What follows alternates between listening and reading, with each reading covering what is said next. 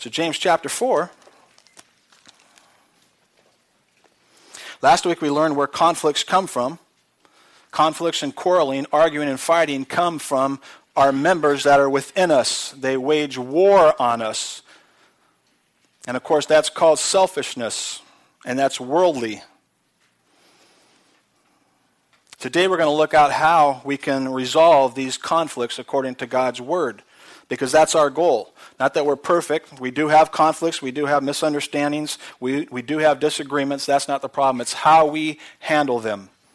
And we want to handle it in a way that will bring glory to God. Amen? I'm going to read you a quick little story here. It says, an Englishman was seated on a train between two ladies arguing about the window. One claimed that she would die of heat stroke if it stayed closed. The other said she would expire of pneumonia if it was opened. The ladies called the conductor, who didn't know how to resolve the conflict. Finally, a gentleman stood up and spoke up and said, first open the window, that will kill the one, and then close it, and that will kill the other. Then we will have peace. That's one way we can resolve conflicts, right? Just kill them both. But that would not bring honor and glory to God, would it? So if you would stand for this morning's reading of God's Word, we're going to read from James chapter 4, verses 1 through 12. And this morning we're going to cover verses 4 through 10. We've got a lot to cover. James chapter 4, beginning in verse 1, the Word of God reads as follows. What causes quarrels and what causes fights among you? Is it not this, that your passions are at war within you? You desire, do not have, so you murder. You covet and cannot obtain, so you fight and quarrel. You do not have because you do not ask. You ask and do not receive because you ask wrongly to spend it on your passions. You adulterous people, do you not know that friendship with the world is enmity with God? Therefore, whoever wishes to be a friend of the world makes himself an enemy of God. Or do you suppose it is to no purpose that the Scripture says he yearns jealousy over the Spirit that he has made to dwell in us? But he gives more grace. Therefore it says, God opposes the proud, but gives grace to the humble. Submit yourselves, therefore, to God. Resist the devil, and he will flee from you. Draw near to God, and he will draw near to you. Cleanse your hands, you sinners, and purify your hearts, you double-minded.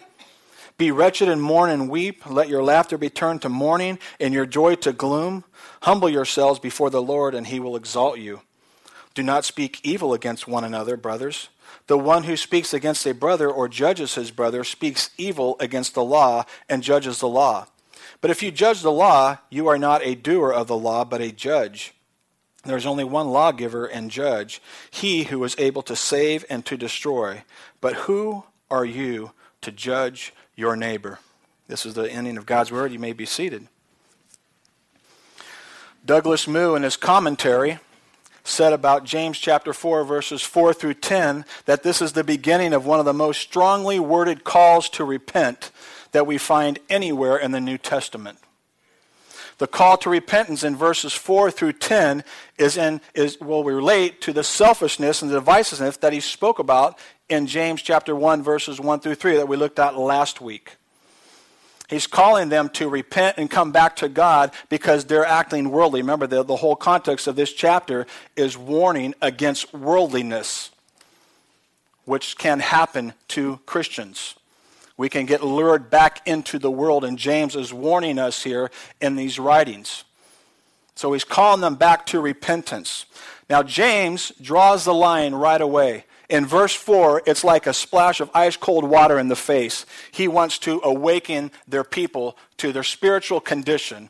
And he opens up verse 4 by saying this, you adulterous people. That is a slap in the face to them. But again, it's out of love. Remember we talked about last week, don't listen to how James says it, just listen to what he says. Because he's an in-your-face type of guy. James draws a line right away after calling some of his readers in chapters 1 brothers, actually even called them beloved brothers. He now addresses them as adulterous people. I'm thankful, by the way, for preachers like this that will just speak the truth. Speak it in love, but speak the truth. Tell it like it is, what the Scriptures mean, what God is meaning here. This is what James is doing. Now, the word adulteress, the noun in the feminine, actually means adulteresses. He's not accusing his female readers of having adulterous relationships here, but what he's talking about in general is that the church as a whole is in an adulterous relationship with the world and has left their marriage with God. That's what he means by calling them adulterous people. He says this, you adulterous people, do you not know that friendship with the world is enmity with God? By the way, do you know that? Do you not know that friendship with the world is enmity with God? So he basically says here, take your pick. Make your choice. Are you going to be married to God or are you going to be married to the world? Can you imagine a couple that just got married and the husband says to his wife, you know, honey, I love you, but I'm going to go out with my old girlfriend tonight. I want to spend some time with her. You know, I want to keep in touch with her life too. I mean, can you imagine that? And we laugh about this, but this is what's happening here. That marriage wouldn't last for long, and there would be a great deal of trouble in that marriage when that husband says, I want to spend time with my old girlfriend. Why? Because I'm devoted to you, right? The same way as Christ, as our Savior, that when we've been taken out of the world and we've been married to Christ, it's like telling him, I also want to love the world also. I kind of want to have the best. He doesn't tolerate that. Neither would a husband or a wife in the natural relationship. When you get married, your vows are to forsake all others and be devoted exclusively to your spouse. I am forsaking everything else and I am devoting myself to you until death do us part. The same thing with Christ. I am devoted to you. My affection and everything is for you. John MacArthur says that you can no more spiritually have two gods than you can legally have two spouses. Remember what Jesus said on the Sermon on the Mount? You either serve God or you serve what? Mammon. You make your choice, but you cannot serve both. It's not going to happen.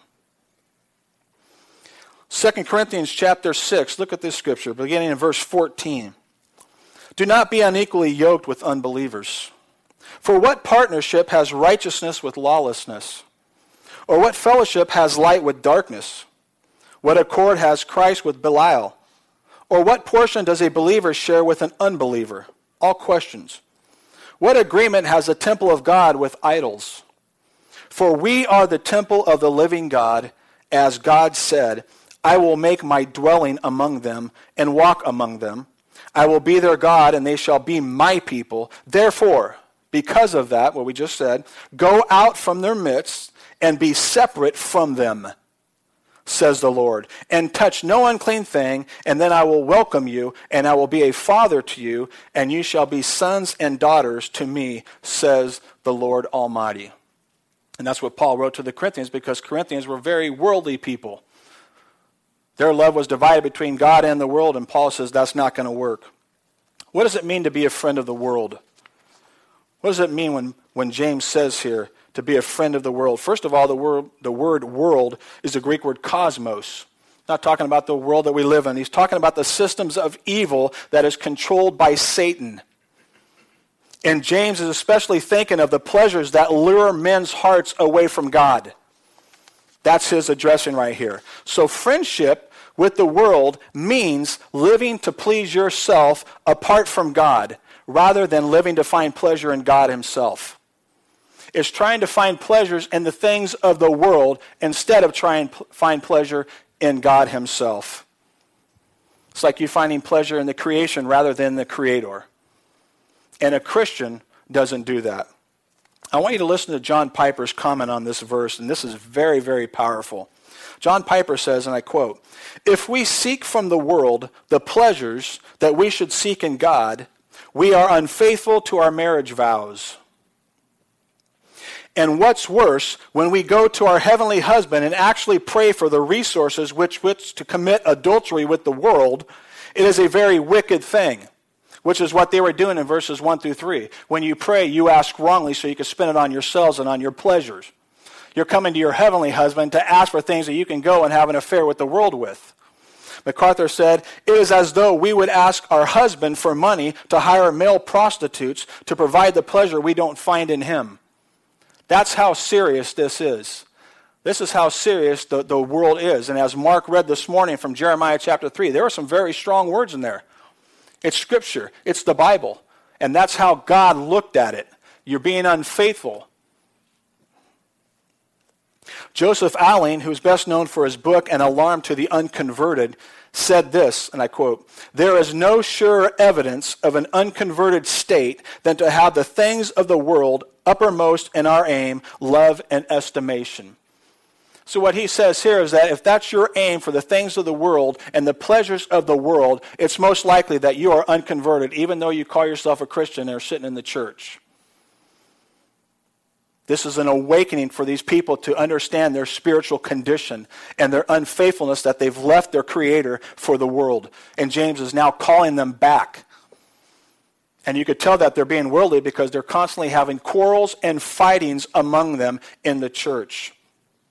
To be a friend of the world while claiming to be a Christian is the height of self-deceiving folly. And if you remember James chapter 1, verses 26 and 27, if anyone thinks he is religious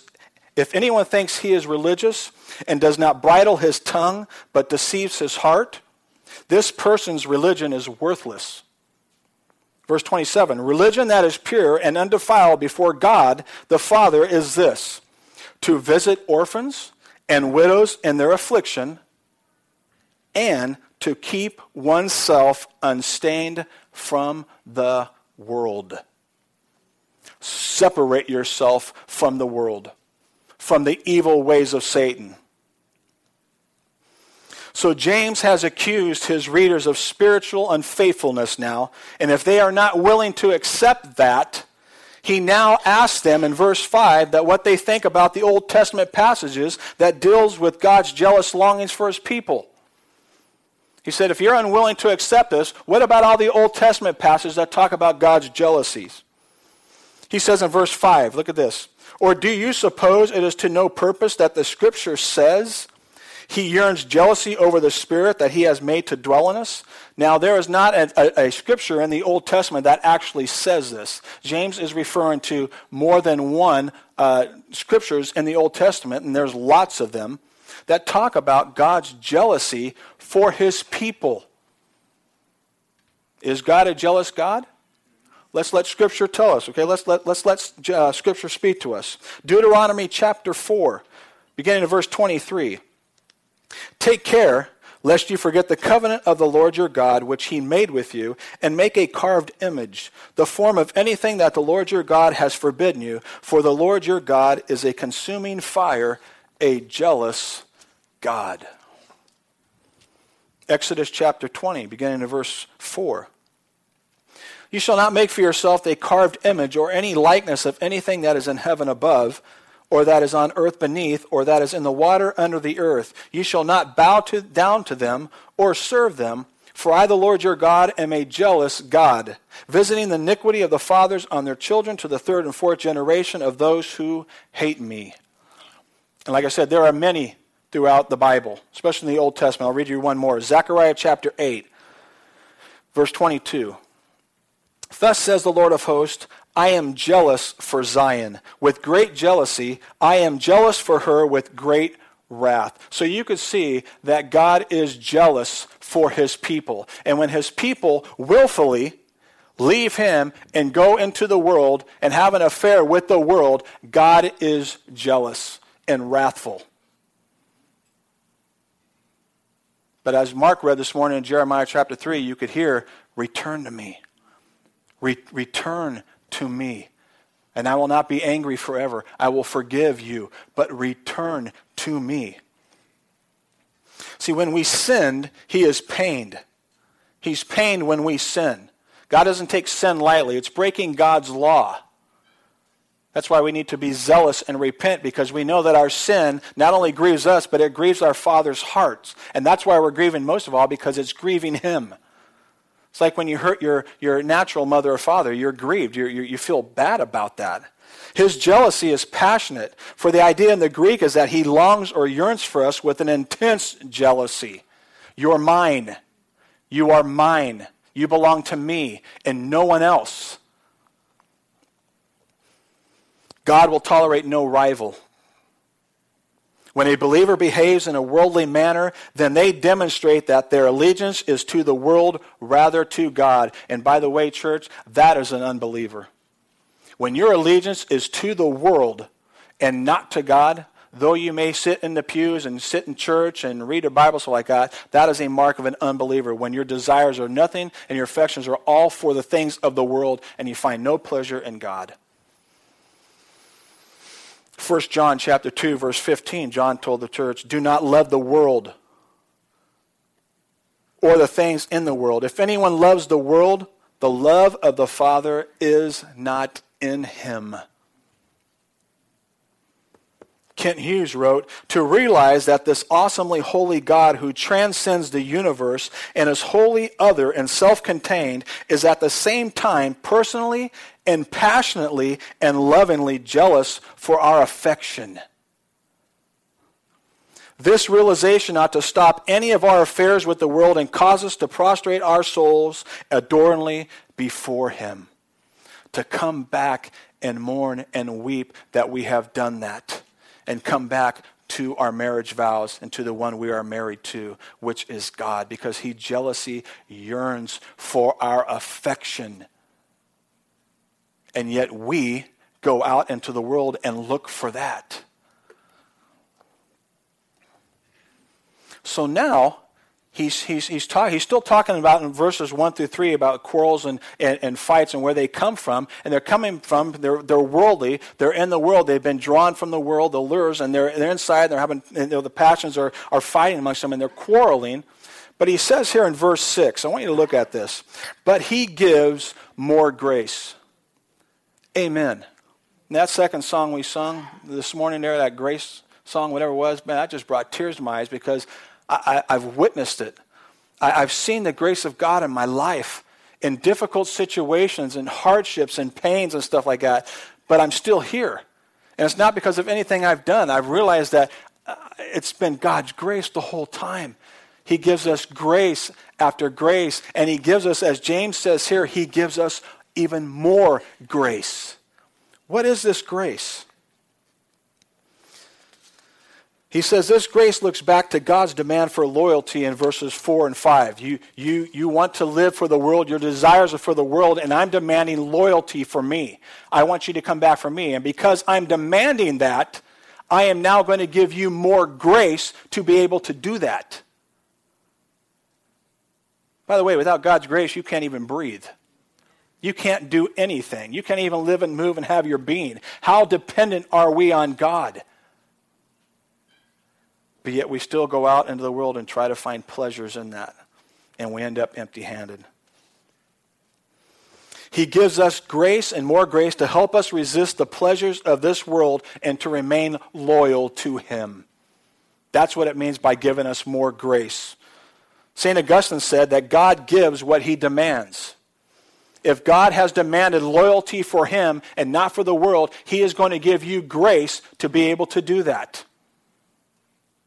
You can't say, I don't know how, I can't do this, I'm not strong enough. No, he does give you grace, and he gives you more grace for any situation you will ever find yourself in. No matter how difficult it is, no matter how painful it is, he will give you grace, and he will sustain you through that. He has promised it in his word. However, he only gives more grace to the humble. Look at verse 6 again. But he gives more grace, therefore it says, God opposes the proud, but gives grace to the humble. The humble ones are the ones who are willing to submit to God's desire for them rather than proudly insisting on their own desires for worldly pleasures. These are the people that know their need for a Savior and need for grace. If you don't find yourself praying and asking God for grace to handle another day, something's wrong. If you're trying to do this on your own, thinking that you can do this on your own, you're greatly mistaken. You can't do anything without God's grace. Isaiah chapter 66, verse 2.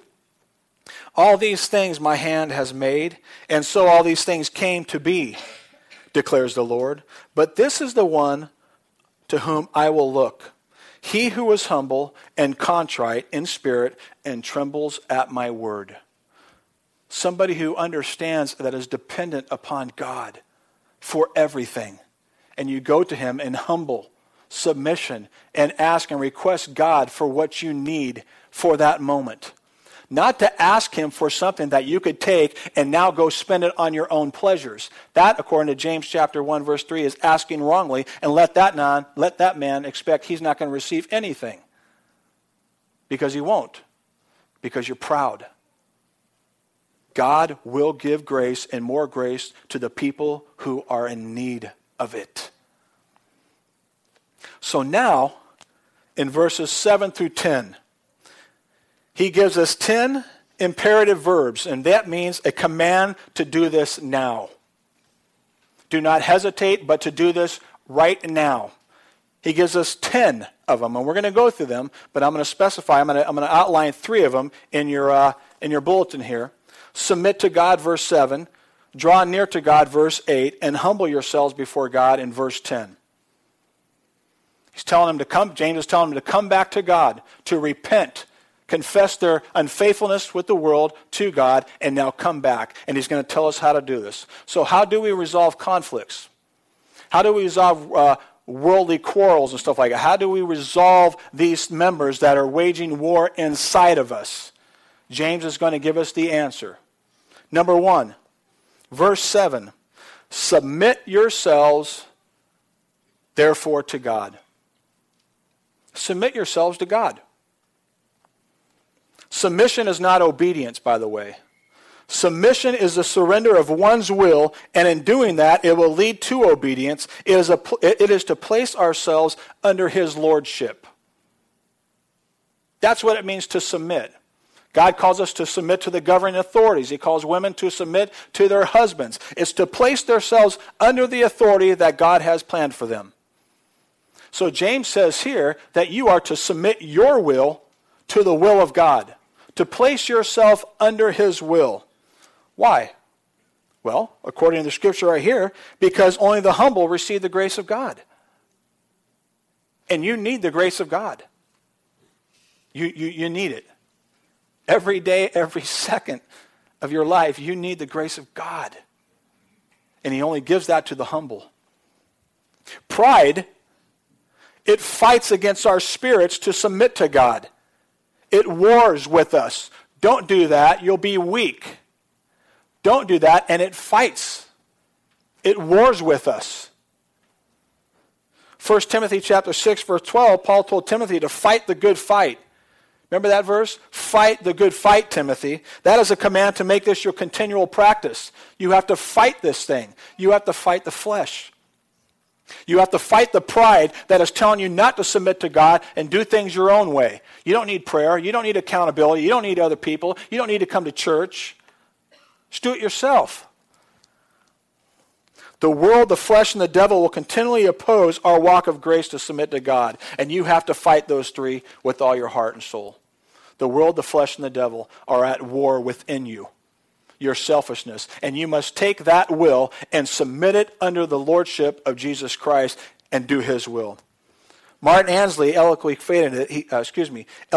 phrased it by this. He said, the primary qualification demanded in the reader of the Bible is not scholarship, but surrender. Not expert knowledge, but willingness to be led by the Spirit of God. I don't know who the writer was, but he said, if you claim to have the right theology, but do not have submission to God or love for your neighbor, then you have the wrong theology. It's kind of like 1 Corinthians 13. If you claim to have all prophecy and all knowledge of Scripture and know everything that can ever happen, but you do not have love, you are nothing.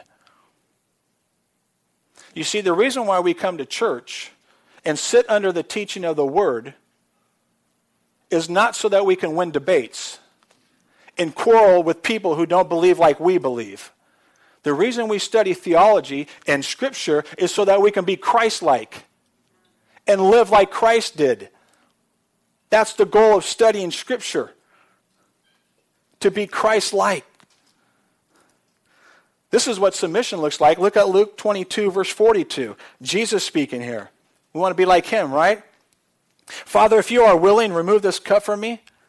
Nevertheless, not my will be done, but what? Your will be done. So it's taking your desires, your pleasures, your selfishness, your quarreling, your conflicts, your relationships, whatever's going on there, and placing your will under the lordship of Jesus Christ and doing what his will is and not my will. That's how you solve conflicts. And when you submit to the will of Jesus Christ, those quarrels and fightings and the worlds go away. Richard Baxter wrote these last words. His last words were, Lord, what thou will, where thou will, and when thou will. Whatever your will is, when it is, where it is, whatever that is, I want it. Your will be done and not mine. That's what it means to submit yourself to God. Okay? All right, then he says right here, he says this, verse 7. Submit yourselves therefore to God and resist the devil, and he will flee from you. Resist the devil. That tells me no matter how powerful Satan is, God's grace, which he gives us more of, can resist Satan's temptations and onslaughts, whatever it might be. Whatever the conflict might be, whatever the arrows that he's shooting at you. Yeah, he's powerful, but God's grace is more powerful. And that grace will help you submit to God and resist the devil and resist the temptation to speak those harsh words. Resist the arguing, resist the fighting by submitting your will to God's. That's how you do it. And you resist him. And when you resist him, he will flee from you. So if you want the devil to flee from your life and from your situation and your conflicts, submit to God. That's how James tells us it works. Then he says in verse 8, draw near to God, and he will draw near to you.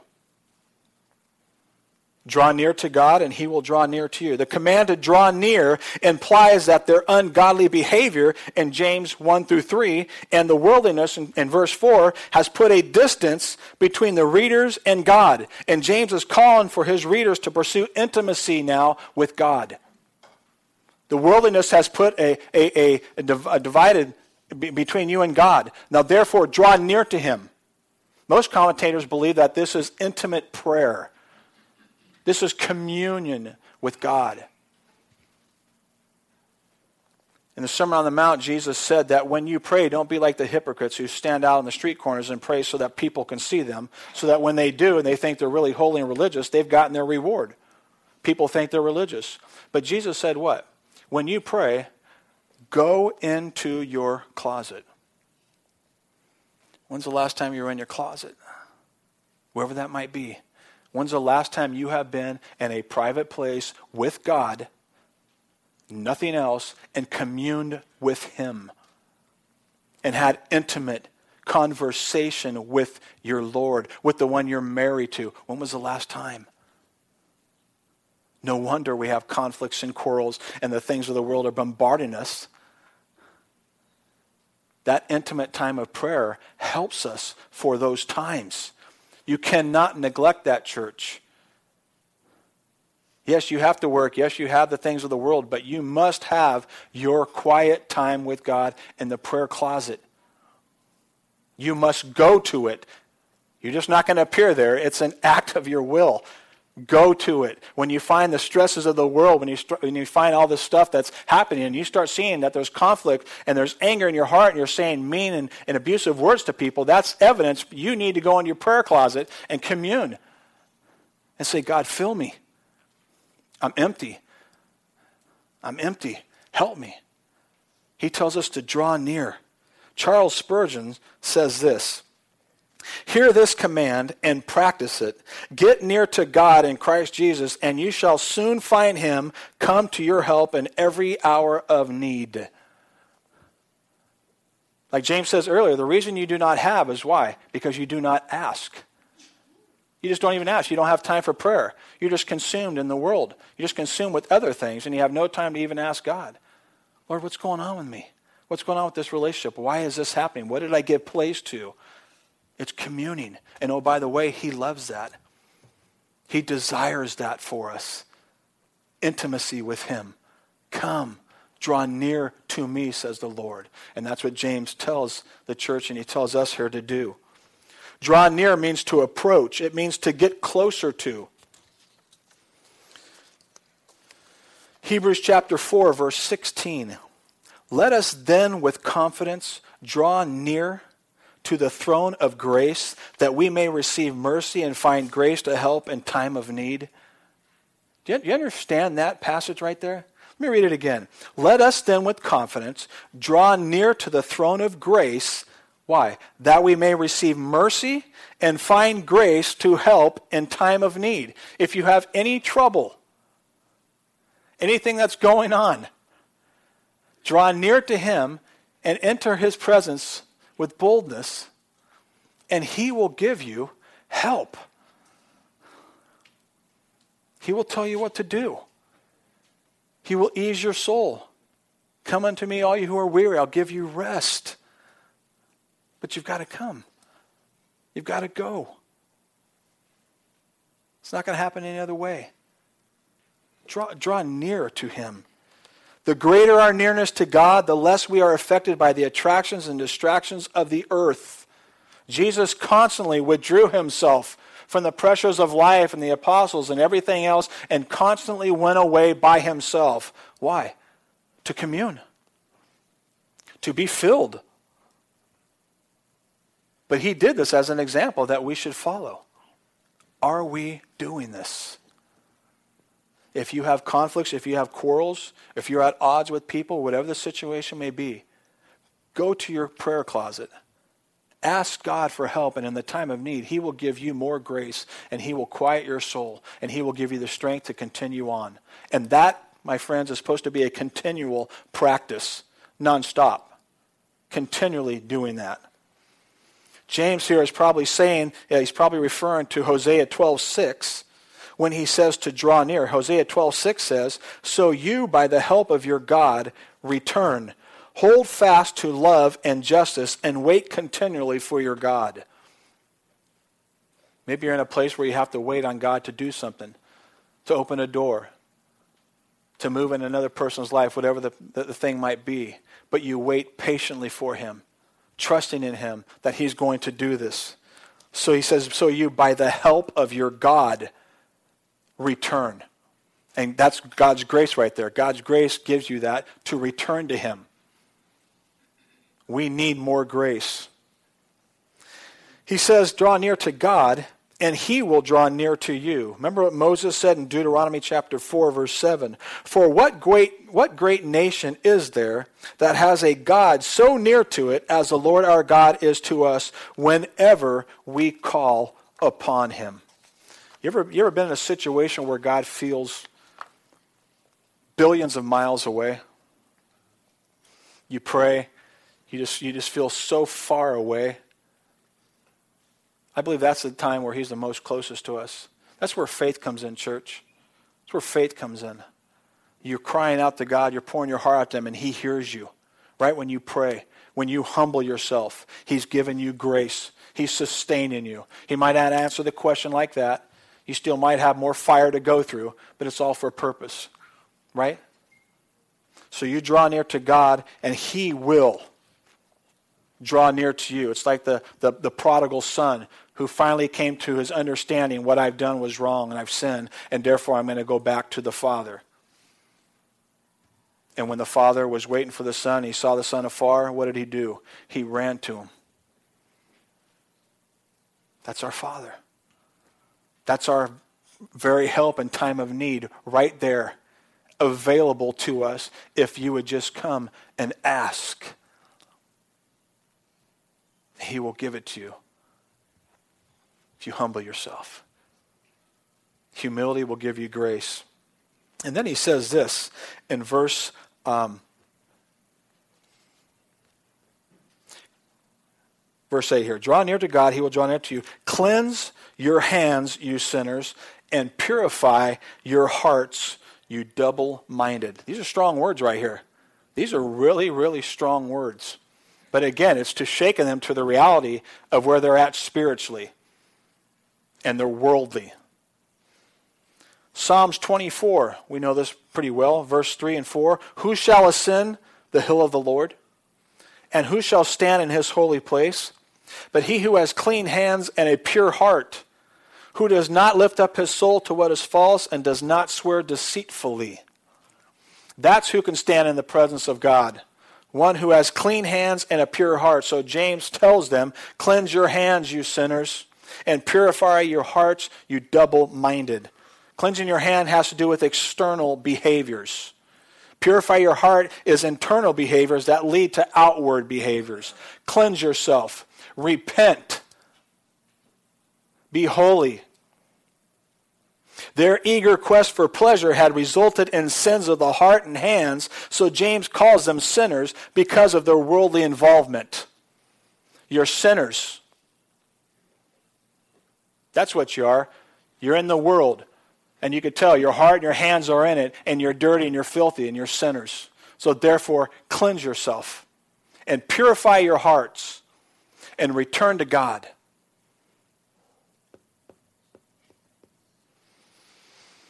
Verse 9. Matter of fact, I'm going to read this in the Amplified Version. I think I have it up here. Listen to this in the Amplified Version. This really brings it out. As you draw near to God, be deeply penitent and grieve. Even weep over your disloyalty. Let your laughter be turned to grief and your mirth to dejection and heartfelt shame for your sins. That, my friend, right there is true repentance. That is somebody who sees their wretchedness, that they're miserable, poor, blind, wretched, and naked. And they're penitent. They're grieving. Their souls are crushed. And they're coming back to God in this manner. This is true mourning for sin. Let your laughter be turned into mourning and your joy to gloom. These so-called Christians were laughing when they should have been weeping. They were laughing because they were having a good time in the world when in fact they should have been weeping over their sin and unfaithfulness to their partner. The laughing indicates the sickness of their souls, which, by the way, only tears can cure.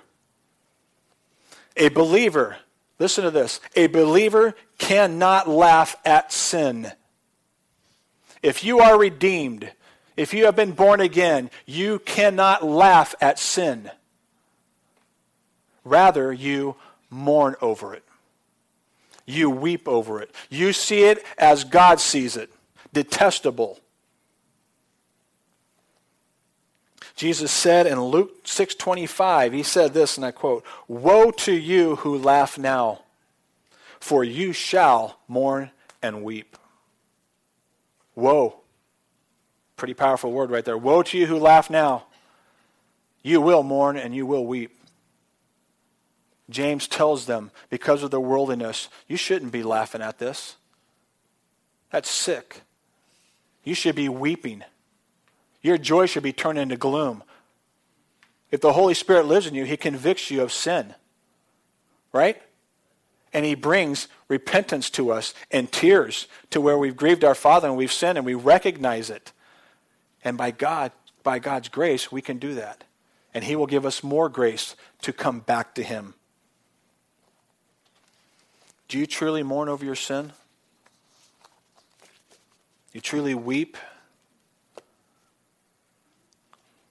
Does it hurt you? Does it pain you? I hope it does. That's godly. Because like I said, we can be lured into the world.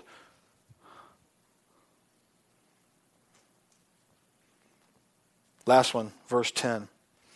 He tells us to humble ourselves before the Lord, and he will exalt us. Be made low so that you can be made high. This is a foundational biblical principle. That's how the kingdom is. You give to get. You die to live. You go low to get high. One writer said, if you want to see the height of the hill of God's eternal love, you must go down into the valley of humility. G. Campbell Morgan said, all God's thrones are reached by going downstairs. Humble yourselves before the Lord. Church, we should not be quarreling. We should not be fighting. We should not be spreading gossip. We should not be doing any of that stuff. That's selfishness. That's worldliness. And James here calls us to repent and come back. Submit yourself to God. Draw near to God. And now humble yourselves before God. The idea here is not to be humbled, but allow yourself to be humbled or placed in a lower position. That's what a Christian does. The Christian gives preference to one another, gives preference to the other person. It accepts humility. This is a genuine realization of complete unworthiness and lostness because of sin. To humble ourselves before the Lord means to recognize our own spiritual poverty and to acknowledge our desperate need of God's help and to submit to His will for our lives and for His church. That's what it means to humble ourselves before the Lord. You want to see what it looks like in Scripture? Look at Luke chapter 18. You all know this one. Beginning in verse 11. The Pharisee standing by himself prayed thus, God, I thank you that I'm not like other men. Now that's the opposite of humility right there. I thank you that I'm not like them. I thank you that we're not like other churches. Extortioners, unjust, adulterers, or even like this tax collector. I fast twice a week. I give tithes of all that I get. But the tax collector, standing far off, he was even ashamed to come close, would not even lift up his eyes to heaven, but he beat his breast, saying, God, be merciful to me, a sinner. I can't even look. I just want you to be merciful to me, God. I know I'm a sinner. I know I deserve wrath and hell. But I'm asking that you be merciful to me. I tell you that this man went down to his house justified rather than the other. For everyone who exalts himself will be humbled, but the one who humbles himself will be exalted. You go low, God will get you high. That's how it works. The gravity of grace will always be channeled. The gravity of grace will always channel the rivers of divine favor to the lowly and to those who submit themselves to God, whose soul's momentum is away from the devil and towards God, who purify their inner and outer lives, who mourn over their sins, and fifth, who obey the final summary command in verse 10, which is to humble yourselves before the Lord, and He will lift you up. Amen. Verse 6, back in verse 6, he says, God opposes the proud.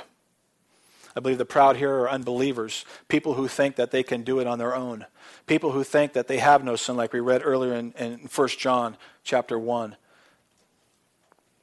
I don't have need of a Savior. I'm a good person. Yeah, I make mistakes, but I'm all right. I don't need help. I don't need church. I don't need a Savior. In verse 6, it says that God opposes the proud. That word oppose means to place oneself in battle against an enemy. That's what that means. If you are not in Christ, God opposes you. Because you're proud and you don't see your wretchedness and you don't think that you need a Savior. Matter of fact, John 8:24, Jesus said, I told you that you would die in your sins, for unless you believe that I am He, you will die in your sins. So how do you not act proud? And how do you act humbly? James gave us a list right there, verses 7 through 10. Let me just read them again for you. Submit yourselves, therefore, to God. Resist the devil, he will flee from you. Draw near to God, and he will draw near to you. You cleanse your hands, you sinners, and purify your hearts, you double-minded. Be wretched and mourn and weep, and let your laughter be turned to mourning and your joy to gloom. And humble yourselves before the Lord, and he will exalt you. If you do that this morning, you will be saved. But if you're proud and have no need of a Savior, God will oppose you. And like John 8 says, you will die in your sin. My prayer for you this morning, if there's anyone here, that you would humble yourself, submit to God, draw near to him, and he will draw near to you.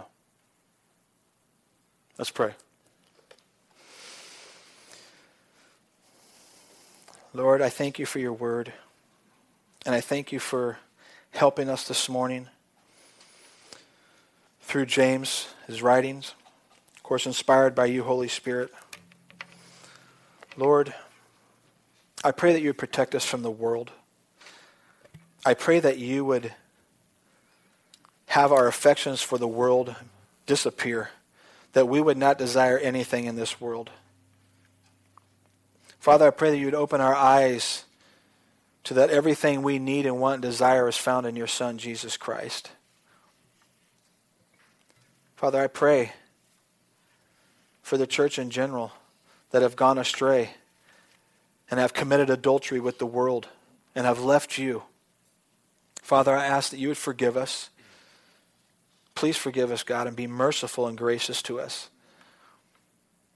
Help us to submit to you, to submit to your will.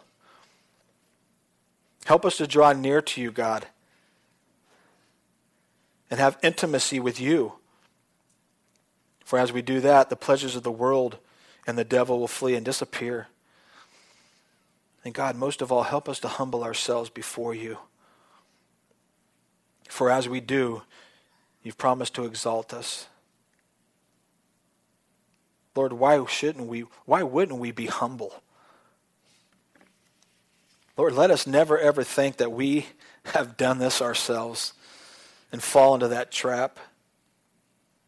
God, we need you so desperately. We can't have any right relationships. We can't do anything without your grace. So I pray this morning for Pacific Hope, for an abundance of grace, God. That we would put into practice what James told us this morning. And of course, the whole theme of the book of James is faith without works is dead. Father, let us not be hearers but doers.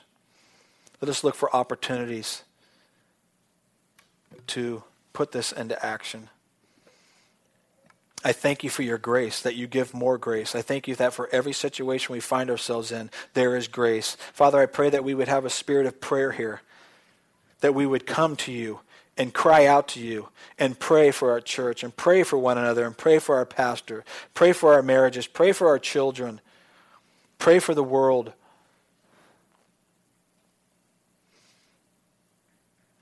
You're so good to us, God. Forgive us for ever thinking that we could ever do this on our own. Lord, we now submit to you. We draw near to you. We humble ourselves before you. Pray that you would change us into the image of your Son, Jesus. And it's in his name we pray. Amen.